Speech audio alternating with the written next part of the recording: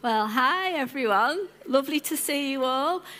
So my name's Di, and I'm one of the lead team here at the Foundry Community Church. And it is an incredible privilege to be able to share with you from God's Word this morning. It's not something that I take lightly at all. And I appreciate that many of you come from perhaps difficult circumstances, and you've got this moment now where you can sit in God's presence and where you can wait and hear him speak to you. And I believe he's already speaking. I believe through the worship he's already been talking to hearts that are in here today. And we've just declared, haven't we, that he is our cornerstone. And that's who we're going to be looking at today. So just as we've started off, I wanted to know if you've met anyone famous.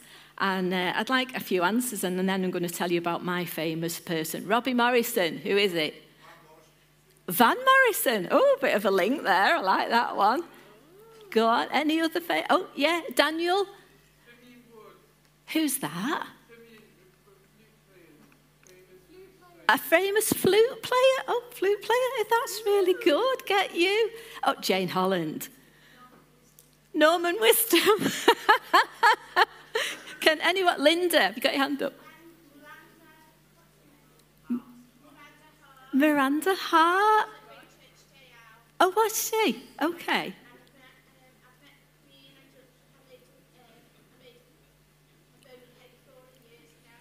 So you mentioned Miranda Hart before the Queen then. That's fair enough. I'm still with Norman Wisdom. Lynn, you waving at me? Oh, Prince Charles, who's going to be the king? Okay. Have we got any? Jess. Jess, you don't know how significant that actually is. You really do not, though. Oh, Ray, go on. Paul McCartney. Oh, bit of a Scouse accent there, Paul McCartney. Alex, go on. Oh, yeah. Oh, yeah. He's better than Norman Wisdom. Ian? Paul Daniels, we're here. Oh, Daniel. Joe Gomez. Can we have a cheer for Joe Gomez? Who is it? Yeah? Don't know who he is. Go on. Bob Geldof. Right, okay. Well, that's real. Oh, go on, Janet. Russell. Oh, yes. I met Tom Hardy as he purchased a painting off me. Oh, get you. Oh, a bit of a deal going on there. I like it. Right, well, I'm just going to show you a picture now of someone I met that is the most famous person I know, but only as in the most famous person I've met. But the problem is, like I've said before, often when I'm in these situations, I say something that is completely stupid and embarrassing, and I did not let myself down on this occasion. So first, the picture's going to come up.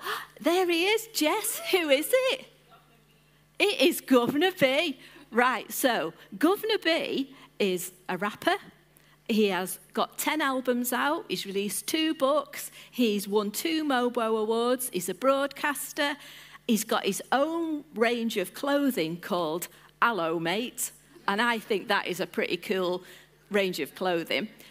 But the thing is, a few years ago now, as a church, we used to run something called Summer Youth Camp. And for 10 years, we ran SYC. And Steve Royal on the tech desk is actually wearing an SYC T-shirt today. So that authenticates what I'm saying. So Steve was at all these youth camps. And one day, we had a guest. Governor B was coming. And I might say Jess used to fancy him. I might not be wrong on that, might I, Jess? Just saying. And he was coming. And I had to, my job there was to greet people as they arrived. And I was greeting Governor B. And he's like a rapper. He's won Mobos. He's just so cool. He's got his own clothing range. And I had to say hello to him.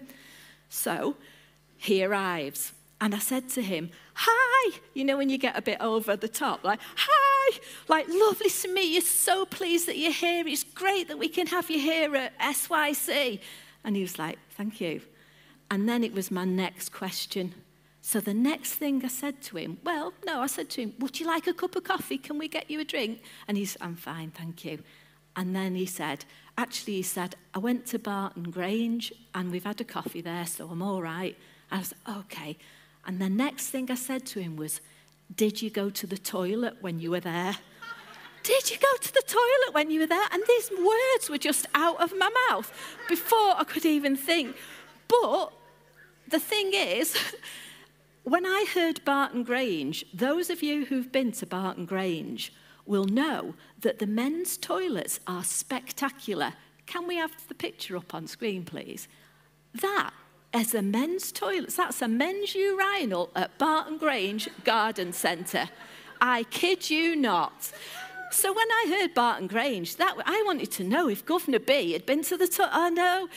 But at that moment, Governor B, I just saw like his lip go like that. You know when you're just trying not to laugh and you just go like that? And I was like, anyway, let's go and meet you. Let's go and introduce you to someone who's like quite sane. But it's awful because I say the wrong things at the wrong moment. And it just gets a bit embarrassing. But I feel like that with Jesus, he says the right words at the right time in the right place to us. And that's what we're here for today, isn't it? We want to hear his words. We want to have him speak into our lives with the right words at the right time in the right place to us. Now, I've got a bit of an object lesson for you. Not object lesson, something to look at. Because I want to tell you about 4 lads that I was at school with. So I kind of like need these people to come up. So a couple of them are already primed. So Paul Daniels isn't, but you come up, Paul Daniels. Sergey, you've been a willing volunteer, haven't you? Is he there? Thank you. Liam, where's Liam? Liam looks about 63, so that's why I need him. Thank you, Liam. Jed, come on, Jed. Come on, let's have you. Don't sit there all looking up. Now, I need you this way a little bit so that people can see you. All this way, all this way, this way. So you're on the before the yellow line. And just to say, come on, Jed, inside that yellow line. This is a non-speaking part, okay? It's just so you can actually get a visible impression of something. So when I was at school, and this is probably 45 years ago now that I'm talking about. But in the year above me, there were 4 guys. And these 4 guys, we didn't know the name. These 4 guys were known by a nickname, which was the Herd. Okay? And if you were at school, the Herd were always together. The Herd came to school together. The Herd left school together. The Herd were in the playground. The Herd went to science. The Herd were in the dining hall. You moved around as like a unit. You never saw just one on their own. They were the Herd. They weren't the science guys. They weren't the sports guys. They weren't the IT guys. They weren't the pretty boys. They were just the Herd. They were the ordinary guys who came and went and moved around, and we didn't know their name. But we saw them move it. Thank you, Herd. Thank you for being that. I appreciate you. Thank you. And obviously there are pretty boys there as well. But this school Herd weren't. But my friend who was in the year above with the Herd, she'd sometimes say to me, I sat with the Herd at lunchtime, or I was with the Herd in English, or I was chatting to the Herd, or I walked to school with the Herd. So she never gave them 4 names. It was always the Herd. That's what they were known as. And when I think about Jesus, he had 12 guys that followed him. And I think if I'd lived in those times, I would refer to those 12 disciples as the Herd, because they were always there. You saw Jesus on the Mount of Olives, you saw the Herd. You saw Jesus out in a boat preaching, you saw the Herd. You saw people being fed with a tiny amount of loaves and fishes, and the Herd gave it out, and it fed thousands. The Herd were with Jesus. And they were that's what I would call them if I lived in that day. And I think that if you were an onlooker, and if you were on the Mount of Olives as Jesus was preaching, you would see Jesus and you'd look at these 12 men and you would know some of them. You'd go, well, those 2 were fishermen and their dad had a business. And that guy, he was a tax collector. He actually like stole from our family because he took money that really we couldn't afford to pay. And he didn't pay it all over. He pocketed it. He was a wealthy one.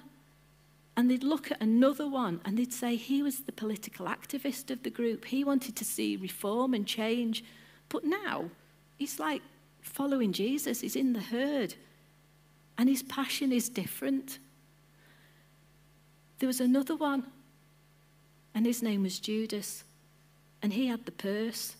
And people will have observed people giving money to Judas. They're the donations to keep this work going. And Judas had a purse it went into. And they noticed that Judas paid out for things. He was the one who was the treasurer who looked after the money. And some of the guys in the group were like unknown, don't know the jobs, the background, what they came from. But this herd followed Jesus. And for 3 years of Jesus' life, they were like inseparable and moved around together. And it came then to Good Friday. And Jesus had said to them, only the night before, I've got to die.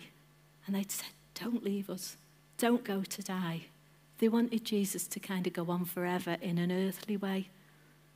But Jesus told them, I will die, but I will rise again. On the third day, I will come back. I will be alive. And they just like looked at him, kind of not sure how all this was going to work its way out. And Good Friday happened. And many of those 12 disciples were not there at the cross because it tells us that they deserted him. But Peter and John kind of walked a little bit further. And Peter walked a little bit further on that journey, on that Good Friday journey with Jesus. But he denied him 3 times and went away. And John was there at the cross. John heard the words of Jesus from the cross when Jesus could like hardly breathe, when he was struggling to get his last breath. And he said to John, behold, my mother, look after her. And he said to Mary, John will look after you. That was some of his final words from the cross, making sure his mother was cared for. And suddenly, the verses tell us, don't they, that Jesus cries out from the cross 3 words, it is finished. And he breathes his last, and darkness over the land. What do the disciples do? Saturday, the next day. Saturday, and they're mulling over everything that they've seen, the memories of Jesus, the last time that they spoke to him, the last thing he said, the last look between the two of them. And that's all in their heads, and they know they weren't there at his last moments. They've said he'll rise again. But have they really grasped it? And so suddenly it's Sunday. And that's where we're going to kind of just pick it up now, the story from John. It's Sunday night. Good Friday's happened. Easter Saturday has passed. And it's Resurrection Sunday. And I'll probably read these words and then just keep stopping and filling in a little bit of the story. So good to go. So John 20, the words will come up on the screen. On the evening of the first day of the week, when the disciples were together with the doors locked for fear of the Jewish leaders, Jesus came. So first of all, it's evening. They're in the upper room again. That upper room, a place where Jesus had washed their feet previously. A place where previously he'd taken bread and he'd taken wine and he said, I want you to remember me this way. And they're in the same place and it's evening and the candlelight is flickering. And they sat there and they're just thinking about Jesus. They're thinking, I've let him down. I've let him down. I wasn't there. They're processing all the thoughts. And they're having to process as well the fact that Judas, who was one of them, one of the herd, was no longer with them because he'd gone and taken his own life. He wasn't there anymore. And they thought, like that person that I knew, I felt I knew him for 3 years and he's gone and done this. And their world is rocked. because someone turns out to be different than they thought, and they're processing it all. And it's just like so complicated, because Mary has met Jesus. Jesus has risen from the tomb. Mary's met her, and Mary's telling the disciples, I've seen him, I've seen him. And like, would you be thinking, why hasn't he come to us first? Or how come it was Mary? And then there's another couple who are out walking, and they walk on the road, and unknown to them, Jesus actually joins them, and they have this massive conversation, and they don't realize who he is. They don't realize the risen Jesus is walking with them. And then he gets to their house, and they open the doors, and they break bread together, and they see it is Jesus. So immediately they spin round and head back to Jerusalem to tell the herd, we've seen him, we've seen Jesus. And they're like, these are reliable witnesses. But Jesus has appeared to them, but not the disciples as yet. And they're there, they're in this upper room, they're locked in. They're afraid of the Jewish leaders because they know what happened to Jesus. And are they thinking, what's going to happen to me? Are they a little bit afraid of meeting Jesus again? Do you know, because it didn't end well. It didn't end well with them. They went, they deserted him. When Jesus said to them, I'm going to die for you, they were like, no, don't do it. But actually, they left him before he left them. And suddenly, Jesus came and stood among them and said, peace be with you. After this, he showed them his hands and side. Jesus, when he spoke to them, he spoke peace. He didn't speak criticism. He didn't speak rebuke. It wasn't a telling off. It was pure love and grace and concern for them. It wasn't a list of, well, you didn't stay around, you did this, you did that. Jesus just said to them, peace be with you. The disciples were overjoyed when they saw the Lord. Again, Jesus said to them, peace be with you. And as the Father sent me, I am sending you. And with that, he breathed on them and said, receive the Holy Spirit. Now Thomas, one of the 12, was not with the disciples when Jesus came. So the other disciples told him, we have seen the Lord. And at that point, they are giddy.com, right? They've gone from, we haven't seen him, to, we have seen the Lord. We have seen him. We've seen his hands. We've seen his side. He is alive, just like Mary said, just like that other couple said. Jesus is alive. It's true. And Thomas is a bit like, well, he said, unless I see the nail marks in his hands and put my finger where the nails were and put my hand into his side, I will not believe. A week later, the disciples were in the house again and Thomas was with them. And though the doors were locked, Jesus came and stood among them and said, peace be with you. That's still his message. Peace. Not the turmoil, not the confusion, not the distress in their lives, but peace. And he said to Thomas, put your finger here and see my hands. Reach out your hand and put it into my side. Stop doubting and believe. And Thomas said, my Lord and my God. I feel immensely grateful to Thomas because he waited another week before he saw Jesus. But he said, unless I see, I won't believe. And you know, like when I said about my friend at the start, how she was in the same year as the herd at school, but she wasn't one of them. Sometimes she joined them in lessons and sometimes she walked with them or stood with them in the playground, but she wasn't one of the herd. And I want to ask today, because this is such an important question, are you a believer in Jesus? Are you a follower in Jesus? Or are you kind of hanging on to the herd? Is this something that is real and true and important to you or not? Are you just following on? Is it like maybe your family have always come to church, and you are just part of it because they come. But is it yours? Is this faith yours? And for Thomas, he could look at Jesus that day and he could see the nail marks in his hands, and he could reach his hand into his side and he could say, my Lord, my God, my. It's important, my. And these are the words which is just so beautiful next, because it says, Jesus told him, because you have seen me, you have believed.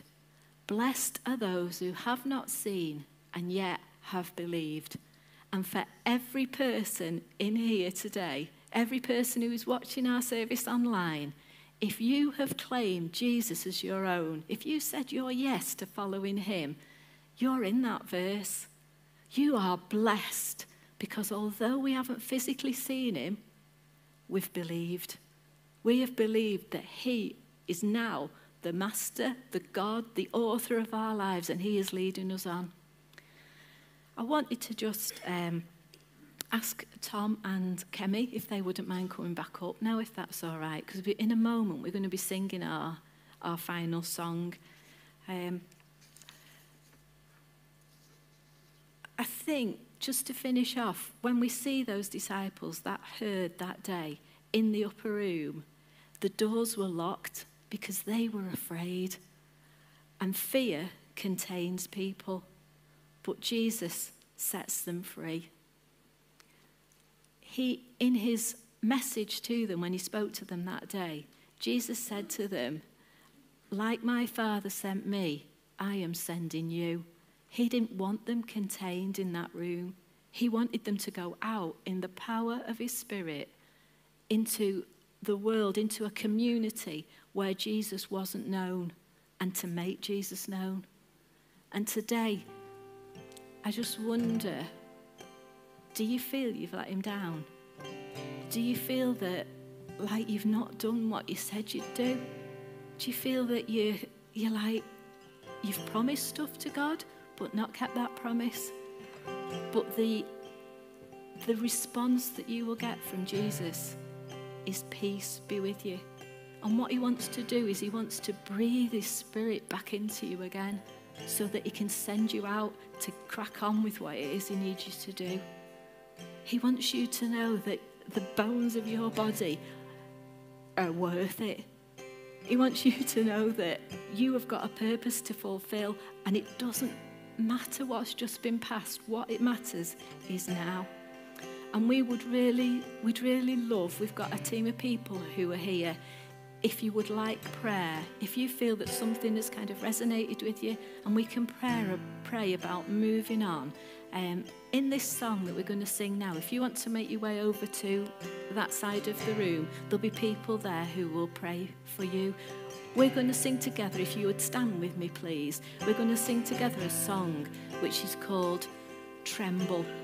And it talks about Jesus dispelling the darkness. And he talks about breaking the silence. And he talks about breathing new life into us and the Spirit, and that these bones will serve him again. So during this time, please concentrate, listen to these words, and I just pray that God will richly bless you as you sing and as you connect with him.